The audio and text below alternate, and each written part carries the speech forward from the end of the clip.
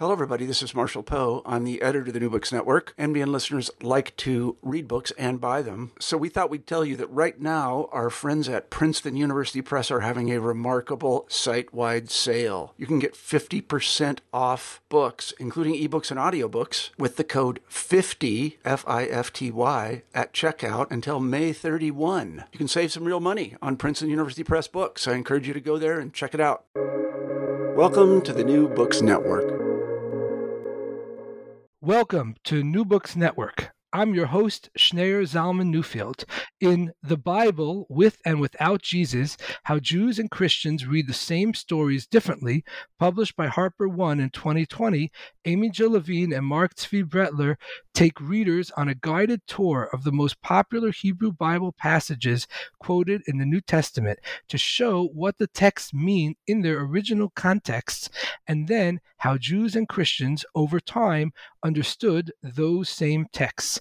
Amy Jill Levine is University Professor of New Testament and Jewish Studies, and Mary Jane Worthen, Professor of Jewish Studies at Vanderbilt Divinity School and Department of Jewish Studies.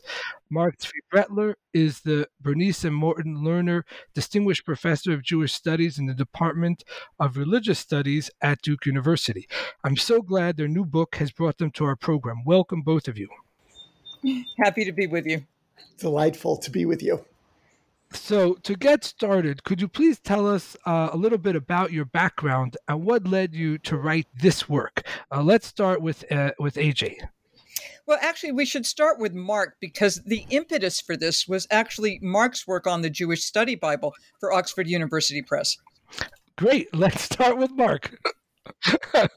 Why not? So I've become a bit of a study Bible person. So a couple of decades ago, Oxford University Press approached me because they've been publishing various editions of a work called the Oxford Annotated Bible, which then became the New Oxford Annotated Bible. And after a few editions, they decided it was time to have a Jew involved in that particular publication. And I really commend them for doing that because the particular reason was the main Oxford editor felt that the Hebrew Bible, or what was called in that volume of the Old Testament, was not being represented fairly in contrast to the New Testament, that there were several biases, including a very typical Christian bias of the Old Testament, and here I'm using that term on purpose, a book of law, and the New Testament, a book of love. So I did that. I had fun doing that. After that happened, this is such a Jewish story. It's like this caused this, caused this, caused that. So after that happened, I was asked to co-edit the Jewish Study Bible, which is a short commentary entirely by Jews on the Tanakh or the Hebrew Bible or Old Testament. Maybe later we'll talk about terminology, but for now we'll use all those terms more or less interchangeably. And then while I was doing that and enjoying it, I said to the editor, this is really fun. I like doing this sort of work. I'm learning a lot. Maybe I should be involved in a sequel. Maybe I should do the New Testament. And we should have a Jewish annotated New Testament as a second volume of the Jewish Study Bible. Now, I still don't know if I was serious or joking when I said that. But about 3 years later, he came back to me and said, Mark, I've discussed this idea with the people at Oxford University Press, and you have a green light for co-editing this. And he was the shadchan, he was the matchmaker who set me up with AJ. My field is really largely the Hebrew Bible or the Tanakh. Clearly, you needed someone who was an expert in the New Testament. And AJ is one of the leading Jewish or even not Jewish general New Testament scholars. So he put us together and we did that volume. AJ, you'll remember the years. When was the first edition? The first edition was 2011 and the second edition was 2017. And there will be a third edition because the Jewish Annotated is keyed in to the standard kind of liberal Protestant Bible translation, the New Revised Standard Version. But there's a New Revised Standard Version, which means we have to have a new Jewish Annotated New Testament. Oh, and Not only that, we actually have a German translation, Die Jüdische Erklärt, right? Which, although it's our text, our second edition, there are a couple of additional articles written by Christians as well as an introduction written by Christians. And the amazing thing here is that the bishops, the Protestant bishops of the states of Hanover and Bavaria, provided copies of this volume to all of their member churches. So having an instant bestseller, this is the best way of doing it. Anyway, that's about the Jewish Annotated. So we get done with the Jewish Annotated. This gets to your question. And we have all this extra stuff that you can't put in annotations because there's too much to say. So Mark and I, in collaboration with a friend of ours at HarperOne, decided, well, what will we do with this extra material, particularly, as Mark mentioned, or as you mentioned, the material that gets redeployed from Isaiah or the Psalms or Genesis into the Gospels or into the letters of Paul. And then how did Jews at the time read that text? Otherwise, how did Jews read it subsequently? And that's how we came to the Bible with and without Jesus. Right. And so, speaking of which, what was the goal for this book? And in particular, were you trying to reconcile Jewish and Christian interpretations of the Jewish Bible? AJ, why don't you start? Oh gosh, I have no interest in like reconciling in the sense of this, kumbaya moment, or hine matovu manayim shevet gam yachad. It's not like we have to say, oh, we all agree or we're all climbing up the same mountain. To the contrary, what we want to do with this idea of with and without is to celebrate both the commonalities and the differences, to show Jewish readers how Christians read texts that may be familiar to them, to show Jewish readers that Christian readers take stuff from the Tanakh, from our Bible, that we don't pay any attention to at all. Mark likes to use the idea of 2-point font versus 60-point font, and really turn those into major texts, and to see the logic in Christian readings. And for Christians, particularly for me personally, those Christians who keep writing to me saying, gee, AJ, if you just read Isaiah carefully, or if you just read Genesis carefully, you would see that the entire thing points to Jesus. And, from a Christian perspective, it does. It's just that from a Jewish perspective, it doesn't. So now, instead of having to cut and paste email responses, I can just say, go buy the Bible with and without Jesus, and you'll see why Jews do not come to the same conclusion that you do, because we each have different reading strategies. We each understand the canon differently and the words in the canon differently. Yes, I'm going to pick up on that. And in terms of your question, you used the word goal in the singular. We actually had different goals, which really depend on the two main readerships that we had for the book. We are well aware of the fact that many Jews are incredibly uncomfortable reading the New Testament, and we think, for a variety of reasons, which maybe we'll get into later, that Jews, especially Jews in America, which, as we see from recent Supreme Court cases, is more and more of a Christian country, really need to be familiar with this text and to be introduced to it in a way in which they may feel comfortable reading it. And many Jews continue to be afraid, in some cases perhaps legitimately, that if they're reading a Christian introduction to the New Testament, there will be some proselytizing involved. We are not proselytizing to the Jewish audience. So that is one set of goals for one audience, to increase greater literacy. And then to the Christian audience, as AJ mentioned, I also get some of those emails. How is it possible not to read Isaiah chapter 53 in relation to Jesus? And part of what we wanted to show to Christian audiences is really two things. That yes, in general, it is possible. It was read without Jesus for several centuries before the New Testament was written. And even after the New Testament was written, chapters like Isaiah chapter 53 remain part of the Jewish Bible, because Isaiah remains part of the Jewish Bible. And these chapters are read non-Christologically. And just going back to your word reconcile, where I think both AJ and I are reacting very strongly against reconcile. Yeah, reconciliation certainly has its place, but not everything can or should be reconciled. And in that sense, the subtitle of our book, How Jews and Christians Read the Same Stories Differently. Maybe we'll come back to this. I'll say that in the title, the word and in the Bible, with and without Jesus is the most important word. And in the subtitle, differently is the most important word. And we really want people to understand how the same Bible really becomes very different Bibles in these two different Jewish communities, or really many different Bibles in these different communities as a result of different strategies of reading. And our goal is not to say, this is really where this book is so different than most previous books. Our goal is not to say, I'm right and you're wrong, but to explain the origin of these different types of readings as a way of increasing appreciation of different viewpoints of different religions. Right. So, of course, the Christian Bible includes both the original, the Jewish Bible, as well as many other books that are sacred to Christians. But do Jews and Christians really share the same Jewish Bible? That is, do they really do they share and read the same passages and focus on the same specific texts? AJ. Well, as with most questions regarding religion, the answer is yes and no.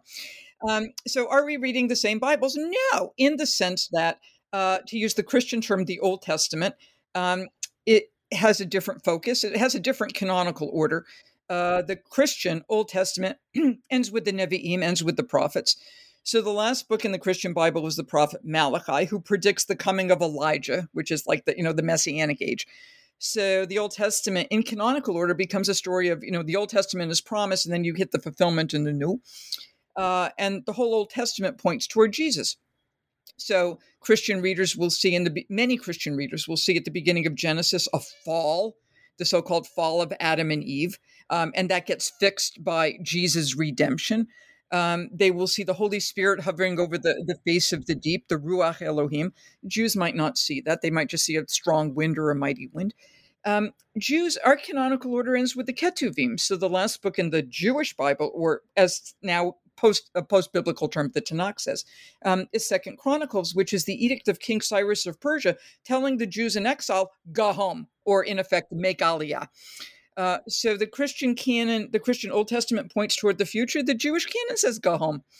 The Christian canon has one specific meaning, which is a drive toward Jesus, and the Jewish canon means as many things as there are Jews to read it. Yes, let me pick up on that and say 1.5 new things. Also, an additional difference is that Jews continue to read the Bible in Hebrew, and that Hebrew-centeredness is very important, and the translations that Jews use are from the Hebrew. Christians are often reading the Bible from a vernacular language. In the case of America, they are typically reading it from English, and that English translation is not always translated directly from the Hebrew. Traditionally, Catholics are reading English translations of the Vulgate, of the Latin translation by Jerome. If we mention the New Revised Standard Version. So that does not always follow the Hebrew text. Sometimes that follows the ancient Greek text, the Septuagint. In a well-known case in the book of Samuel, there are a couple of verses which probably were accidentally omitted in the standard Hebrew Masoretic text and are found in the Dead Sea Scrolls. The New Revised Standard Version has restored. If we were filming, you would see the scare quotes around the word restored. Have restored those couple of verses. So actually, in terms of the text itself, we are not reading the same text. And the half a point, this is something that AJ said in my name earlier, but it's too important not to emphasize. Which texts are important differ greatly in both traditions. So in some cases, both the Jewish and Christian traditions find some of the same texts to be really important. So Leviticus 19:18, if you have Ta'arecha kamocha, you shall love your neighbor as yourself. That is important in both traditions. Or even the second verse of the Shema prayer from Deuteronomy chapter 6, verse 5, about the love of God, etc. Those verses are important in both Jewish and Christian traditions, but there certainly are verses that are very important in Christian tradition, such as Isaiah chapter 53 about the suffering servant. By the way, that term never appears in the Hebrew Bible, but that's a term which is given by modern scholarship to that and some other related passages. And by the way, if you show that passage to most Jews, you read it to them, they have no clue that that passage is from the Tanakh. And they think, oh, well, that's some nice Christian addition. No. It's in the Jewish Bible. It has become much more important within Christian tradition than it is in Jewish tradition. And one of the ways in which you see that it is not super significant in Jewish tradition is it is never used as a haftarah. It's never used as a liturgical prophetic reading. It is not quoted in the liturgy, which quotes all sorts of verses from the Hebrew Bible. So that's a 2-point font verse. While in Judaism, and I don't remember what number you use, but 50 points font verse in Christianity. So even if you're reading the same book, and if you agree upon translations, different religious communities think that different verses are especially important. And conversely, there might be some legal material, for example, from the Torah that is very important in Judaism, that is of lesser importance within most Christian denominations. So we are and are not reading the same Bible. So that's almost like the line about the English language. Maybe it's from Shaw or someone. It says that America and England are divided over the same language. That we have this Bible, these texts in common, but it's not necessarily that we're united by their shared heritage. Yeah, I love that line. I think, AJ, we use it in the book, or I use it or in some other book. No one's sure who really said it. It may be Shaw. It is Churchill who popularized that particular line. The other way of thinking about this is we're all reading these texts through different lenses. So the Christians are going to read Genesis or Isaiah or Deuteronomy, whatever, through Christian lenses, and they're going to see Jesus. And the Jews, particularly those Jews who were educated within a Jewish system, are going to read those same texts through Jewish lenses. And in fact, they'll see stuff that's technically not in the text.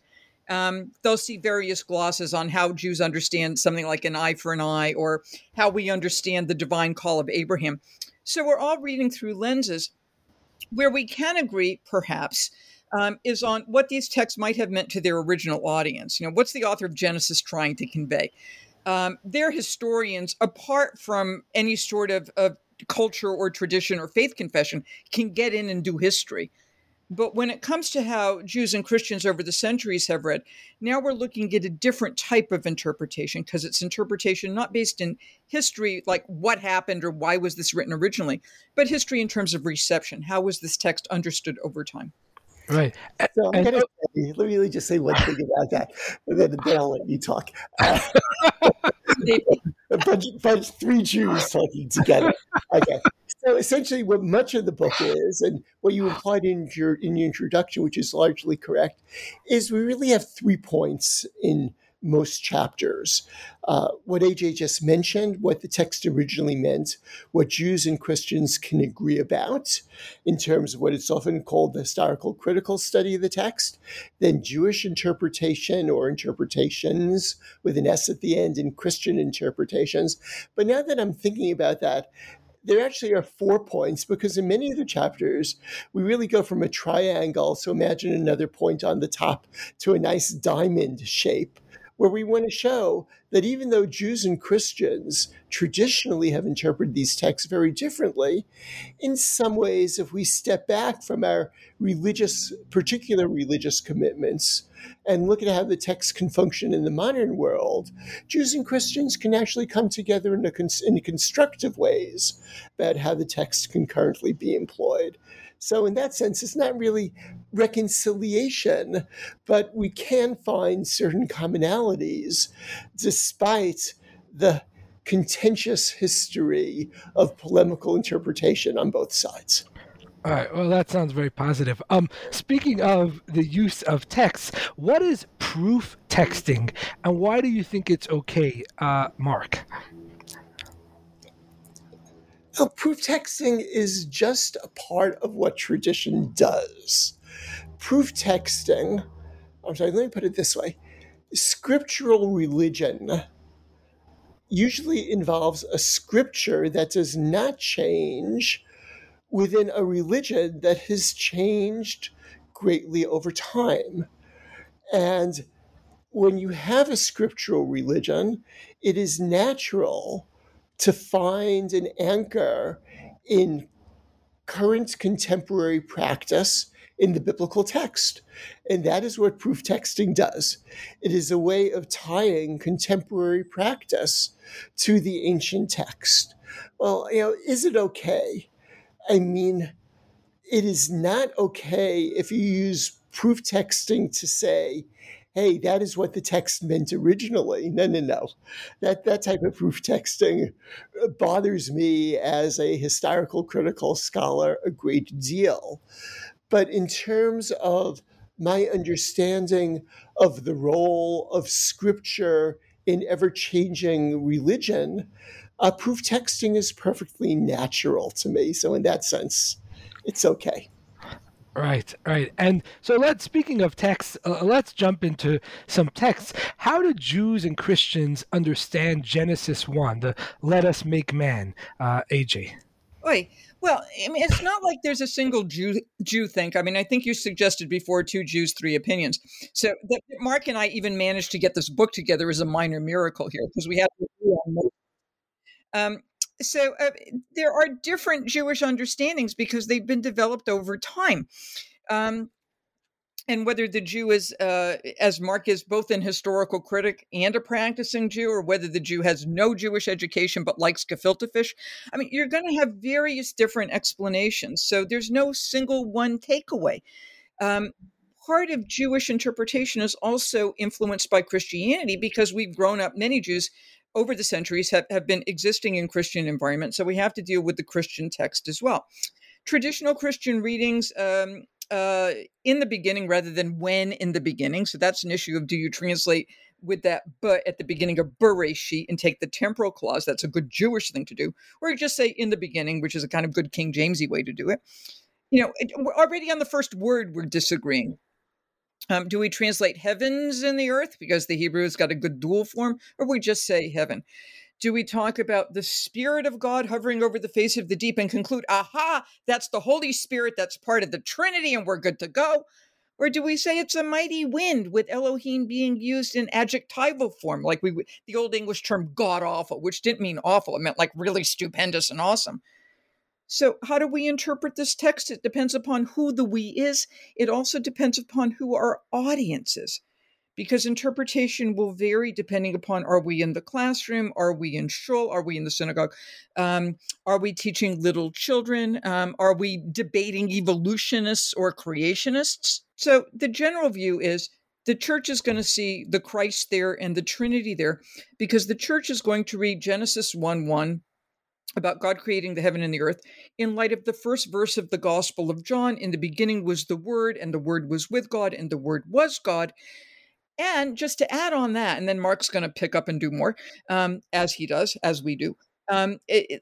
We find in the Targums, these Aramaic paraphrases of the Jewish scripture, that one of the circumlocutions, the words for God, because you didn't want to say God, turns out to be memra, and memra in Aramaic means word. So if somebody were to say to a Jew in the 2nd century in Aramaic, in the beginning was the memra, and the memra was with God, and the memra was God, the Jew would have said, no, yes, and. So would that be a Christian reading? Well, if the Jew happened to believe in Jesus, you bet. This is where it gets complicated. So we're off to the races. Okay. It's often complicated because it also, I think one of the things that we neglected to say earlier about whether or not we're reading the same Bible is how much context matters. So when Jews are reading the book of Genesis, they are Sefer Bereshit, they are reading it within the Jewish Bible, Tanakh, Hebrew Bible. Okay. When Christians are reading Genesis chapter 1, for example, they are reading it within the larger Bible, which includes the New Testament. So it is natural to connect Genesis chapter 1 to the first chapter of John, because the context of even the text itself is different, while it is equally natural for a Jew not to have that particular context. And to go back to your question, when you have the plural of Na'aseh Adam, let us make man, then it is not natural. It is less natural for a Jew to understand it as God speaking to Jesus. That would not be a natural Jewish interpretation at all. But Jews will still have to deal with the plural. So some might say, oh, yes, this is a royal plural, as you have in the Queen's English. The truth is that that's not such a great interpretation, because biblical Hebrew in verbs does not have plurals of royalty. Or to say, and by the way, and this I think is correct, and for some people this may even shade into the Christian interpretation. And this, the way I phrased it, shade into, is really important, because these are not always dichotomous. And some of the medieval interpreters say this, that this is God who is consulting with his heavenly cabinet, with the malachim, with the angels, and so forth. So that it actually is in some ways somewhat similar to the Christian interpretation, in that it is recognizing that there are other heavenly beings. I sometimes use the term semi-divine, which is about as clear to me what semi-divine means as, half pregnant, but these do exist in Judaism. And sometimes what is going to happen is when Jews are trying to polemicize against Christians, and again, these polemics work in both directions, sometimes in cases like that, Jewish interpreters will be very insistent that this needs to be a plural of majesty, even though such a plural does not really exist. So you're saying there are actually ancient Jewish sources that understand the "let us," the plural that we're talking about, that existed before the creation of the world, to refer to some kind of divine entity other than Jesus. Oh yeah, well, if I remember correctly, that's even in Rashi. Yeah. So back then, we think about Jews as monotheists, but, in the first century, even the monotheists were, they had other gods or other divine beings, or gods with a small g. I'm not sure how to put this, like angels and demons and Satan, who was having a thriving time in the first century. So there are all these other divine beings, and Mark uses the term heavenly cabinet. We can also use Svaot, the so-called heavenly host, which is an army, right? I used to think the heavenly host was like George Jessel, or somebody who welcomed you to dinner, like this heavenly host. So there are these other divine beings out there, but you have other Jewish interpretations, because God forbid there'd only be one Jewish interpretation, that God's self-consulting. So God on the throne of justice says, well, if I create humankind, they're going to sin and they're going to mess everything up. And God on the throne of mercy says, yes, but they will do divine will and they will repent. So it's God having an internal conversation. There's multiple ways of doing this. Jews from very, very early on knew that the followers of Jesus were interpreting Genesis 1:26 as part of the Trinity. And then they also do direct counters, but all those other verbs that get predicated of Elohim, which is a nice plural term, are in the singular. So we know that it's not a Trinity. We know it's only a singular God. So it's Jews and Jesus followers, and Jesus followers here could be Jews, they could be Gentiles. It's really hard to track that out. Jews and Jesus followers in the early couple of centuries are arguing over what a verse means. In effect, they're both doing proof texting, because it's what to do. Yeah, So just to show you that I didn't totally make that up about Rashi, Rashi is indeed quoting from Bereshit Rabbah, from Genesis Rabbah, and Rashi uses the phrase of God, midaber im beit dino. God is speaking with his heavenly judicial council.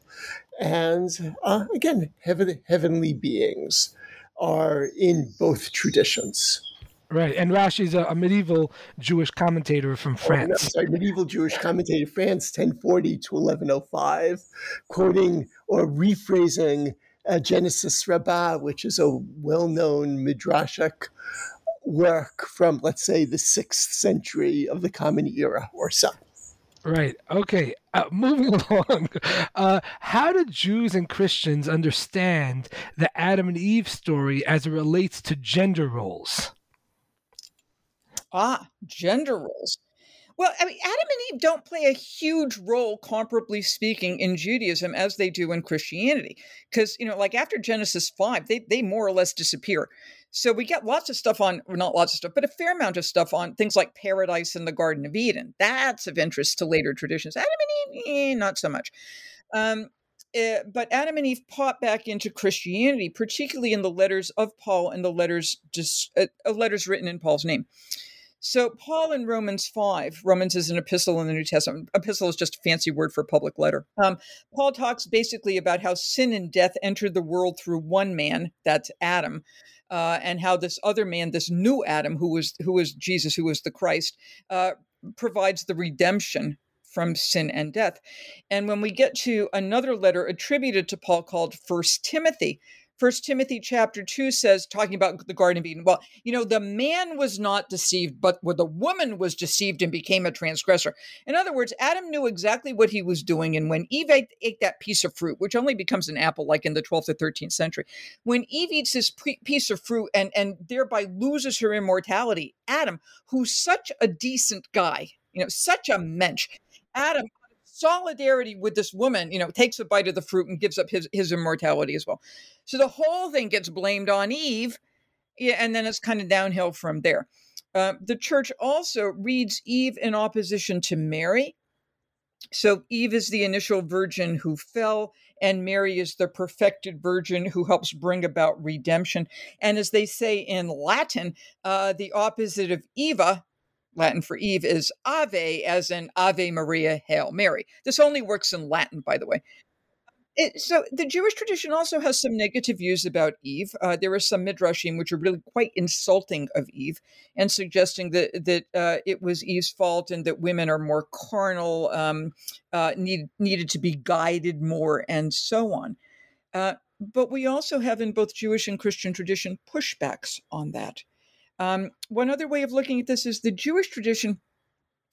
We don't have a Mary by which to make Eve the bad girl. So what do? We have Lilith, this demon who wants equality with Adam. Can you imagine? And then she becomes the bad girl, over against which Eve looks pretty good. So how do we read these stories? One way of summarizing it is we read the stories in Genesis 2:3, which are the Adam and Eve stories, in light of other stories. Yeah, and the only thing I would add to that great survey is that it is not the Christians who first were negative about Eve and blaming it all on Eve, but this already begins in the book of Ben Sira, who blames the first sin on Eve rather than on Adam. This is one of the things that we talk about in that particular chapter. And Ben Sira is just a very important book to talk about because it is a Jewish book, which is not part of the Jewish or Hebrew Bible or Tanakh, but is part of the Catholic Bible. So here you see all the complications of what you begin to see, all the complications of what the word Bible means. And making it even more complicated is that Ben Sira is occasionally quoted in rabbinic literature. Yes. So it's messy. Right. Messy. Very messy. Speaking of messes, how was the priesthood understood by ancient Jews and Christians?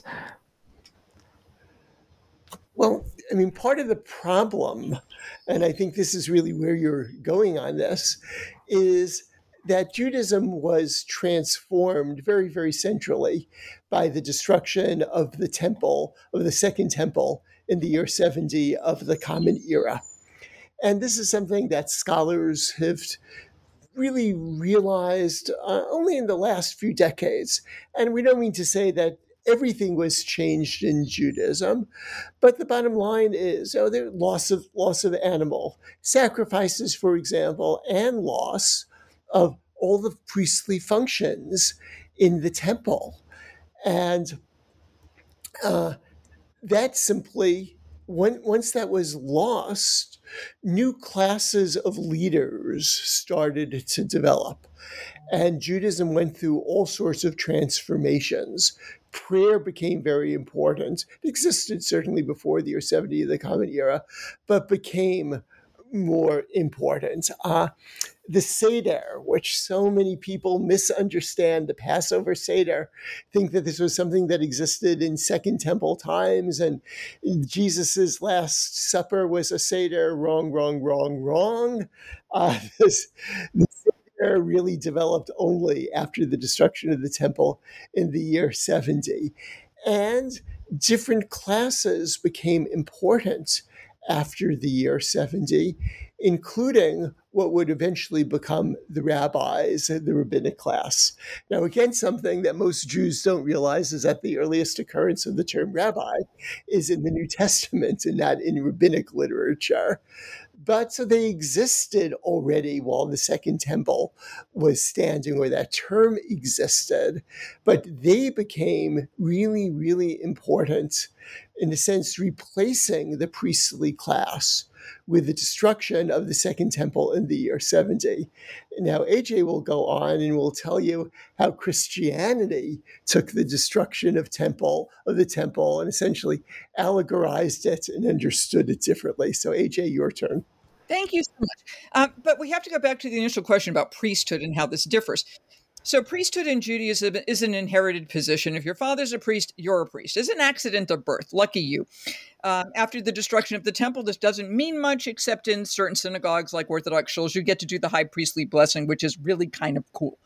And your the first honor of reading the Torah. And the first honor of reading the Torah. Or saying the blessing before and after. If you're a Levite, which is a sort of subcategory of priest, if your father's a Levite, you're a Levite. You can usually tell by last names. I'm a Levite. I'm a member of an Orthodox synagogue. It does me absolutely no good, but it's nice to know. Otherwise, I would have the second aliyah, the second honor of reading the Torah on Shabbat morning. Okay, so what happens? Priesthood is basically a technical function so that you are the one who's involved with offering the sacrifices that mediate between you and God. You are a temple functionary. Okay. So what happens in Christianity is priesthood is not an inherited position, because they would have run out of Jews pretty quickly. Priesthood in Christianity, and this is primarily a post-New Testament development. The New Testament is concerned with deacons and bishops and apostles and disciples, not so much Christian priests. But priesthood in Christianity becomes a voluntary thing. You get in because you've got the skills for it and you've got the desire to become a priest. The initial priesthood was not fully celibate. That comes in much later. So the upshot is priesthood in Judaism is inherited. Priesthood in Christianity is a vocation. You are called to do this. And sometimes we get confused when we think we're all using the same word priest, but we're defining it very differently. And that's part of the problem more broadly of Jewish-Christian conversation, is that we use the same words, but we don't mean the same things by them, of which Bible might be another example, or Shabbat, the Sabbath, or Messiah, or even to an extent what we mean by God. What happens after the destruction of the temple is that people had to explain it. And pretty much everybody blamed the Jews. So in rabbinic sources, it's because there was infighting, right? So the Jews were fighting with each other, and that was a problem. Josephus blames the Zealots, which is a Jewish party. The Romans blamed the Jews for going into revolt, and the Christians blamed the Jews for killing Jesus. Now, that's much more simplistic in terms of how I just set it out than how the discourse actually goes. But that's pretty much the bottom line. And what happens, right? So the church sees the cross, which got read, the cross has many different understandings. But one major understanding of Jesus' cross is this is the ultimate sacrifice that takes away the sin of the world. So in effect, Jesus himself replaces the temple. And Jews replaced the temple sacrifice with a reading about the temple sacrifice, and with additional stories, and with the development, as Mark pointed out, of prayer, with the development of the synagogal service, with the memories of the temple and certain evocations of the temple, but without a temple and without animal sacrifice. Yeah, so AJ, why don't you talk just for a second about Jesus as a high priest, especially yes, there is that. Which is not an image that you have. You don't have anything quite comparable to that within Judaism. Well, I mean, there's the Melchizedek tradition in Judaism. But anyway. That was my next. So let me just put it out there. My next question was, who is Melchizedek and why is he so important for Christians? Yeah, and why haven't Jews heard of him? Okay, so there's a text in the New Testament called the Epistle to the Hebrews, which I have to explain to my students Jews don't read. And they say, but it's called the Epistle to the Hebrews, to which I respond, yes, but it's in the New Testament, so it's not in our canon. And this text has a quite distinct Christology. By Christology, I mean teachings about Jesus, teachings about the Christ. In the other text, Jesus is the son of David. The household of David, which is the household of the tribe of Judah, is the royal tribe, not the priestly tribe. The priestly tribe is Levi. But what the Epistle to the Hebrews does is it actually turns Jesus into a high priest. And since he's not from the family of Levi, let alone the family of Aaron, they make him a high priest on what is called the order of Melchizedek, or in Greek, Melchizedek. Melchizedek is this fellow who shows up, in effect, out of the blue in Genesis chapter 14. And it turns out that Abraham pays tithes to him and he's a priest. And he also shows up in Psalm 110, which in the Greek talks about this priestly order of Melchizedek. So it's a unique order, and the only other member of this order besides Melchizedek happens to be Jesus. So the image in the Epistle to the Hebrews is Jesus is the high priest who serves at the heavenly altar. This is in Platonic terms, like the perfect stuff is up in heaven, and then what we have on earth is kind of accidental or flawed.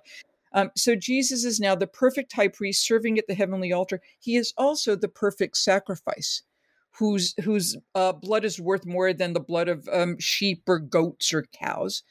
So Hebrews is an entirely priestly messianic view following this idea of the order of Melchizedek.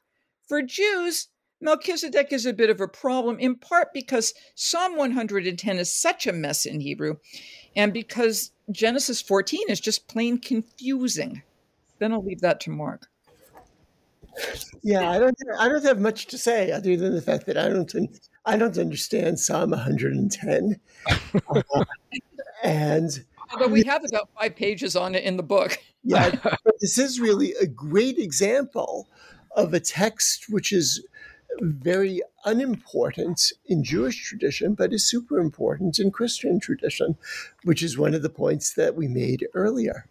Right. Let's move on to a different thing. I want to say something before that. Psalm 110, kind of like Isaiah 7:14, which is see that pregnant young woman, or behold, the virgin will conceive and bear a child. It makes a huge amount of difference whether we're reading this text through the Greek translation, the Septuagint, or whether we're reading in any form of Hebrew, whether the Masoretic text or what the Dead Sea Scrolls give us, or any other manuscript in antiquity. And the church generally read through the Septuagint because the New Testament is written in Greek, and the language of the New Testament writers, the primary language would have been Greek. So their primary Bible mechanism delivery is going to be the Greek text. And their Psalm 110 has quite different impressions, at least, in the Greek and the Hebrew, in part because the Greek's trying to explain the Hebrew. Yeah, the Greek makes sense. More or less. Right. All right. So, okay, shifting gears a little bit, an eye for an eye versus turn the other cheek. There's a common perception that the Old Testament, the Jewish God, is all about stringency, and the New Testament or Christian Bible God is all about love. Is this accurate? No. Oh, we didn't even time that. Both so-called testaments, it's not a term that I as a Jew like to use, have, because they are compilations, have different ideas by different people over different time periods of what God is like. And even the same person can occasionally imagine a God who is loving and a God who is angry in the same way that we can imagine a parent or a child who is loving and angry. So, yeah. Yeah. Jane, want to jump in? No, go ahead. I was just joking. Yeah, Go ahead. and I would say that the people who think that there is no love of God and by God in the Hebrew Bible or the Tanakh or the Old Testament should simply read it, where it talks about divine love for Israel, divine love for humans in general. Although there are some very problematic passages in it, which do talk about divine anger and divine vengeance. And those who think that the New Testament only is talking about a loving God should certainly read the New Testament to the very end, including the book of Revelation, which, to pick up on the language you used, from most people's perspective, has a very Old Testament perspective of what God is like, even though it is a New Testament book, which shows that this Old Testament, New Testament dichotomy about the image of God is really an incorrect dichotomy. On the eye for an eye business, and the statement shows up 3 times in the Tanakh, and it looks like it's dropped in there somewhat out of context, so that's already a problem. We don't see that ever being enacted, and then when we get to rabbinic literature, this would be Bava Kama, the rabbis make it very clear that you cannot enact an eye for an eye. It is rather a legal principle. Why? Because no 2 eyes are equal. I mean, if I have terrible vision and you have perfect vision, and if you take my eye out and I take yours, this is unequal distribution. And as one rabbi wisely put it, if I put out your eye but I'm blind, what difference would it make if you put out my eye? So the rabbis work out this lovely formula based on, paying medical expenses, loss of work due to injury, whatever, and you get paid for it. What Jesus does, and Christians so rarely note this, is change the subject. He says, and now I'm in the Sermon on the Mount. So he says, you have heard it said, an eye for an eye and a tooth for a tooth, blah, blah, blah. But I say to you, if someone slaps you on the right cheek, turn to him the other. There's a huge difference between getting a backhanded slap, which is not meant to injure, but meant to humiliate, and losing an eye. So in the upshot is nobody's doing an eye for an eye. And to look at Judaism or the quote unquote Old Testament as invested in retributive justice as opposed to the New Testament in restorative justice, that's Christian apologetic, and it's based on a failed reading of both the New Testament and the Old. Very, very well. Very succinct. Okay. Let me just say one more. That one of the hardest things about reading and interpreting the Bible is to know when to take something literally and when not to take something literally. And I would love for someone to put together a Bible where every statement that is to be taken literally is in black, and every statement that is not to be taken literally is, I'll just pick another color, arbitrarily is in green. And to hear that individual's justification for how she or he knows what is literal and what is non-literal. And I think if somebody put out such a book, we would have really great street fights about how the Bible should be interpreted. Right. My students will sometimes say, well, you Jews do an eye for an eye, and we do this turning the other cheek business. In other words, you Jews take your text literally. To which I say, well, in the Sermon on the Mount, Jesus also says, if your eye offends you, pluck it out. If your hand causes you to sin, chop it off. That literal or not? Oh, no. See, why would you assume that Jews are taking something literally if you don't take it literally, and then you can reverse it? What do Christians take literally that Jews might not? And that's the question of biblical interpretation. That's one of the things that our book is trying to get at, is that we all have to interpret these texts because they can't just simply, otherwise they're just words on the page. And unless we can read what's in the Bible, either the Old Testament, New Testament of Christianity, or the Tanakh, but we can't tell what Jews and Christians are thinking unless we read their interpretations on them. Right. So speaking of different interpretations, how do Jews and Christians understand the Passover sacrifice in ancient Judaism? I don't think Christians think about it very much. For Christians, at the beginning of the Gospel of John, John the Baptist says of Jesus, "Behold the Lamb of God who takes away the sin of the world." Now, the Passover offering is not a sin offering, but nothing stops you from changing it into one, particularly after the temple is destroyed. And Jesus is this Lamb of God who, in fact, according to the Gospel of John, is crucified at the same time the lambs for the Paschal offering are being offered in the temple. Okay, so he, in fact, becomes the new Paschal offering who redeems his people from the slavery of sin to the freedom of salvation and so on. Thus, for Christians generally, to talk about the Passover sacrifice as we have it explained in Torah is really quite irrelevant. What is relevant is how that sacrifice gets redeployed in terms of imagery and even in terms of words by the New Testament. Paul thinks about Jesus as the Paschal offering, for example. Yeah, and in Judaism, of course, that is totally absent. And when you talk about the Passover sacrifice, first of all, Jews will be well aware of the fact and quite happy about the fact, most of them, that we are no longer offering that sacrifice. But we'll think about Passover in very different terms. We'll think about Passover in terms of redemption from Egypt. We'll think about Passover in terms of, excuse this next word, Jesus-less redemption in future time.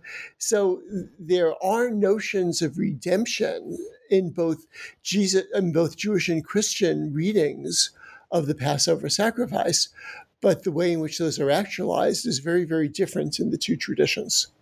There's also, and this becomes problematic too in Jewish-Christian dialogue, one can make a pretty decent case that parts of the Passover Seder are meant as anti-Christian polemic.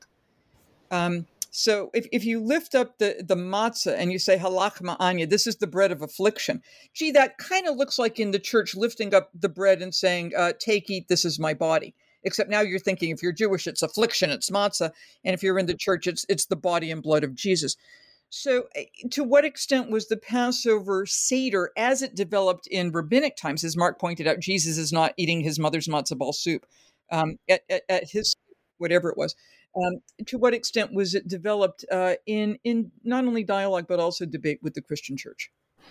Right. All right. Let's see if we could sneak in a few more questions before we have to go. How many times is the virgin birth mentioned in the Christian Bible?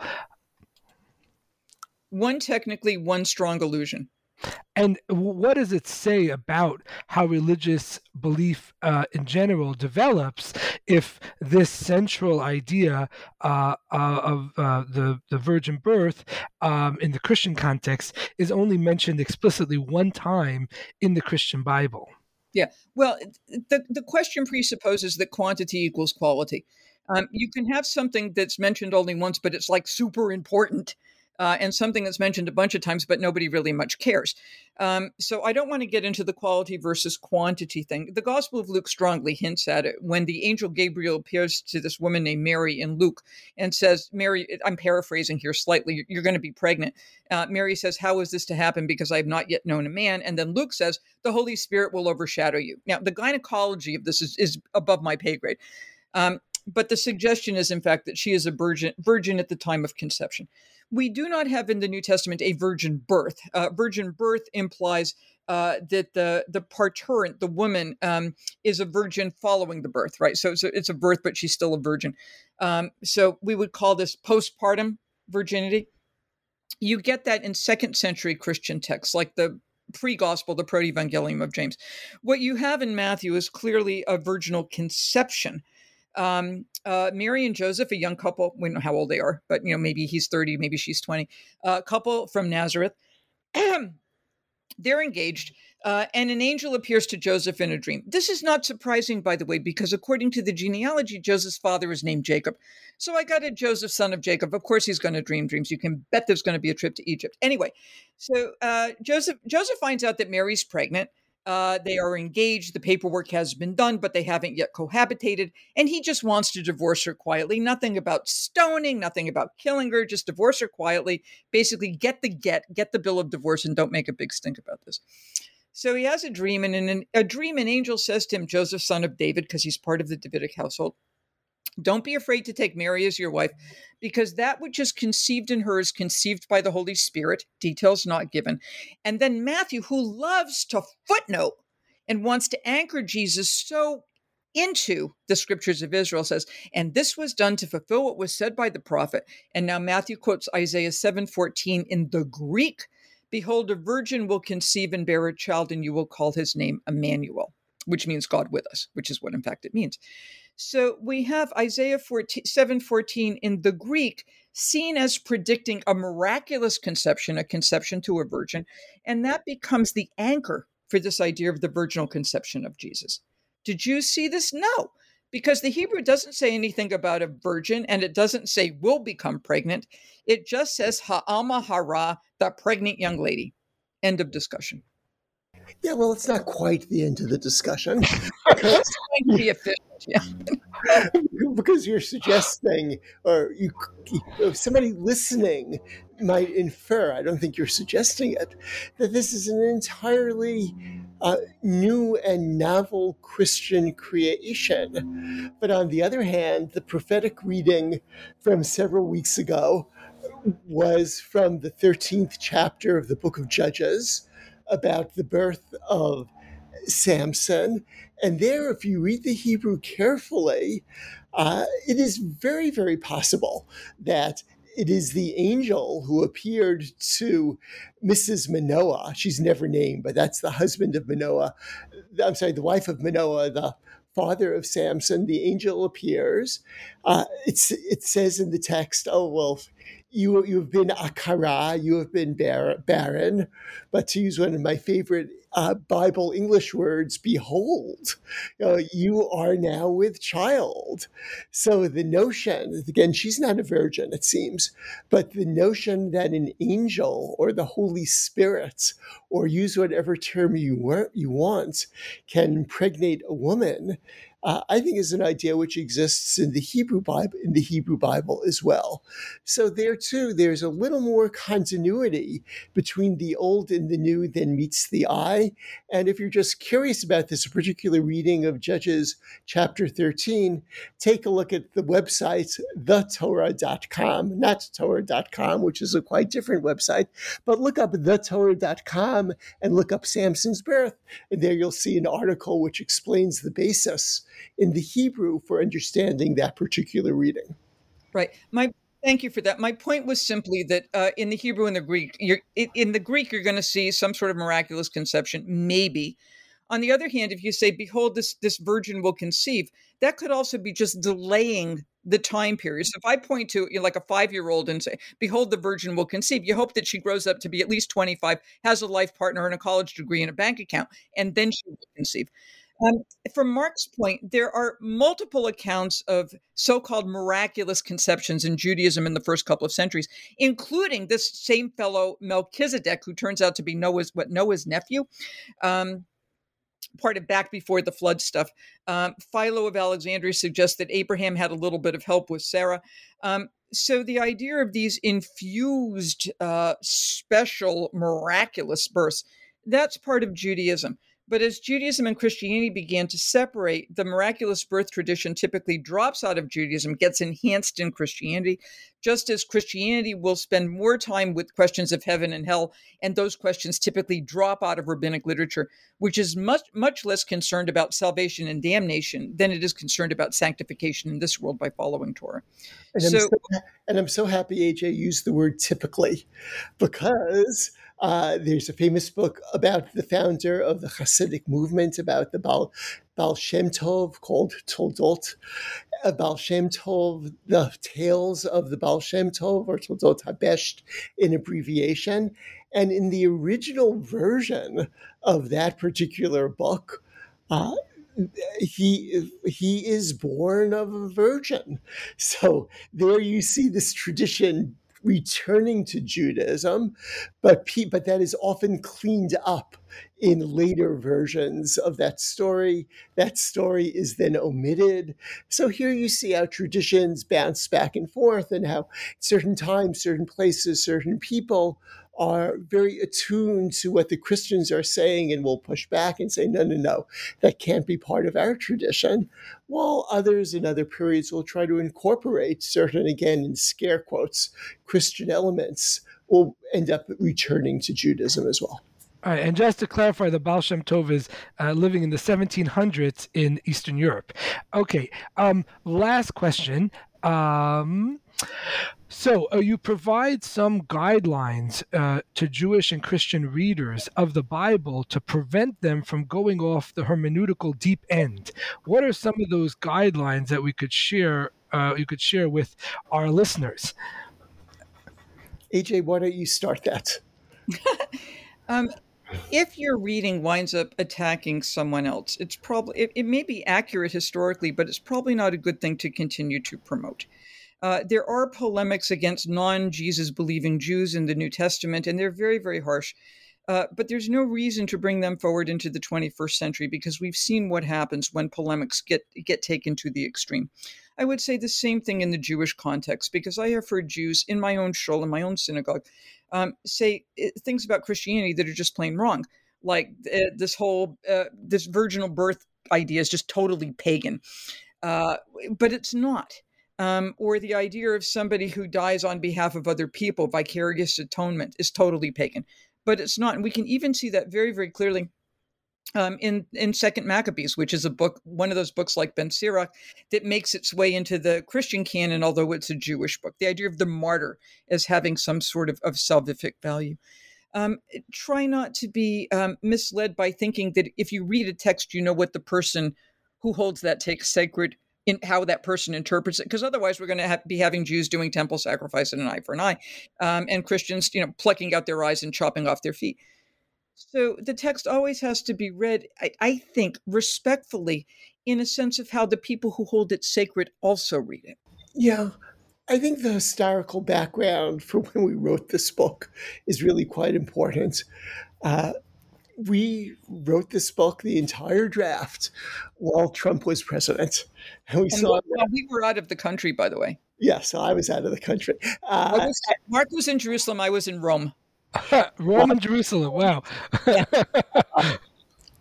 But nevertheless, despite our distance, we were very aware of what was happening in the country and the lack of civility.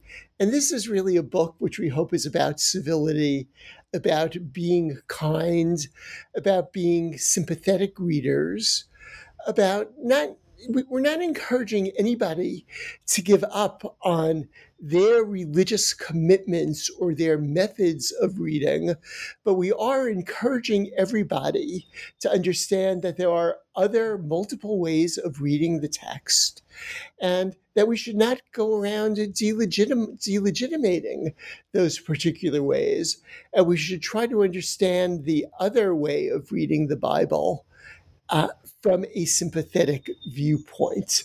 And we're really hoping that that could increase a type of civility that you have, which was so necessary during that particular president. And things are continuing. The type of civility has really been lost.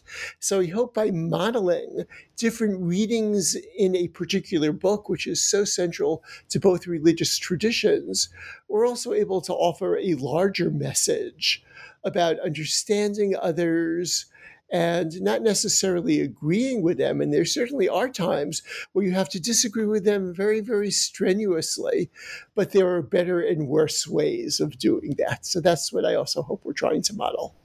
Right. Well, thank you so much for taking the time to share your thoughts with us today. That concludes our program. Thanks for listening, and have a great day.